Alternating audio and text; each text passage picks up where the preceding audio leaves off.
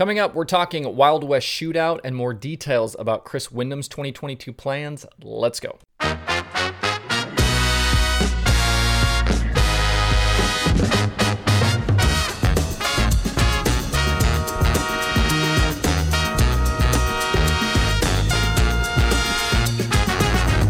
Today is Thursday, January 6th, 2022. Welcome into Dirt Tracker Daily. I'm Justin Fiedler. The big main Chili Bowl pool came out yesterday, and we will definitely go through it, but I'm going to save that for tomorrow's show. There's a lot to talk about with the pool there, and I want to give it some space, so we'll do that on Friday's show. And if you're not interested in the Chili Bowl pool, maybe don't tune in to tomorrow's show. Maybe we'll just catch you on Monday. But if you are interested, tomorrow is the day. We'll go through all of the Chili Bowl groups and everything in the pool, and then we might wait until Monday to actually reveal my selections for the event. But we'll go kind of group by group and show you everything about the pool on tomorrow's show. Today, we're going to focus on some of the other racing happening this weekend, including some of the late model stuff. So let's jump into that. Out in New Mexico on Saturday, the Wild West Shootout gets going at Vado Speedway Park. Super late models are the focus of the event, but modifieds and X mods are also on the card through the week. Racing gets going on Saturday with another show on Sunday. Racers then get Monday and Tuesday off. They race Wednesday, then they have Thursday off again, and then the event closes out with 3 nights through that next weekend, Friday, Saturday, and Sunday. That is January 14th through the 16th. All super late model features are $5,000 to win, except the finale, which is $25,000 to win. There's also a $300,000 bonus for a driver who sweeps the week.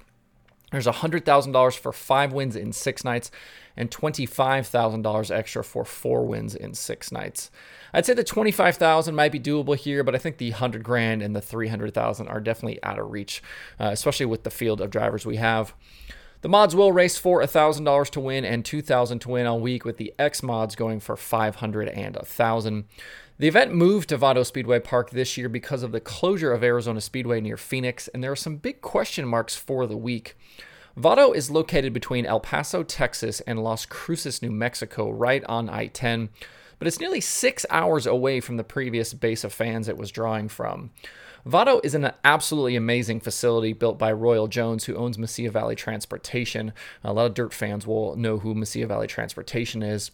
But I'm wondering if fans will actually travel to see this event. I think the jury is definitely out on that right now. And it sounds like the event promoters are leaving things wide open for the future, kind of this off-season racing week. It might stay at Vado, or it could be on the move again. As for the racers, we know we won't see Jonathan Davenport, who was front and center last year, winning multiple nights and the week-long championship. And we won't get near the car counts that were at Arizona Speedway in 2021, but I did hear Ben Shelton say they should get 30-plus cars each night. The list of entries right now that are expected to be there includes Tyler Erb, Bobby Pierce, Brandon Shepard. He's going to be there in his family B5 machine. Earl Pearson Jr. will be there, Mike Marlar, Johnny and Stormy Scott. And apparently Donnie Schatz is also going to race some of the event, but he will be going back and forth between Vado and the Chili Bowl. He can do that, though. He has his own airplane. It also sounds like we'll see Ricky Weiss, Cade Dillard, and guys like Mason Oberkramer, Rusty Schlenk, Garrett Alberson, Rodney Sanders, and Jake Tim. The World of Outlaws took on Vado to start the 2020 season, and several of those entered this coming week were in attendance back then. Dillard, Bishop, Weiss, Marlar, Pierce, Alberson, EPJ, and the Scott brothers may have a little bit of a leg up on the competition with their past experience at Vado. But even so, I think this week could be wide open in terms of who could win these races. You probably already heard me make a case for EPJ having a much better season. Bishop is always fast when the family car shows up for things in the Midwest, so I wouldn't expect any different here. Tyler Erb can win anywhere he shows up, as can Bobby Pierce. So you just never know who's going to unload good out there. If you'll be headed out there or tuned in on Flow Racing over the next week, drop me a comment. Let me know who you are high on for wins and who do you think is going to run well out there. Or are you going to have your attention elsewhere this weekend because some of those big guys aren't going to be there? Let me know what you think. Elsewhere this weekend, the Ice Bowl is going down at the Talladega Short Track in Alabama. 8 divisions of racing, including super late models, several crate racing USA divisions, plus sportsmen, factory stocks, and more. With the late models, Saturday's finale is $6,000 to win, and the track has put an additional $1,500 bounty on Michael Page, as he's won 5 straight Ice Bowls now. If anyone else can win, they'll get the 6 Gs plus the additional 1,500. You can also watch the Ice Bowl over on Flow Racing this weekend. The 2022 late model season is officially off and running. Over at SprintCarUnlimited.com this week, Jeremy Elliott has Chris Windom on his weekly podcast. And in the show, Windom revealed some more details about his upcoming move from full-time non-wing competition to a much larger winged schedule. Windom is joining fellow non-wingers in Tyler Courtney and Kevin Thomas Jr., who've made the switch recently to winged sprint car racing. Courtney did it in 2021 to obviously massive success, grabbing that All-Star Championship, with Windom and KTJ set to do it for 2022. We know Thomas has teamed up with Clayton Snow to tackle the full All-Star Circuit of Champions schedule, but we didn't know much about Windom's plans outside of the fact that he talked during the Gateway Dirt Nationals about making the transition. On Jeremy's show, he revealed that his non-wing sprint car team in Hayward Motorsports is who he'll be in the wing car with.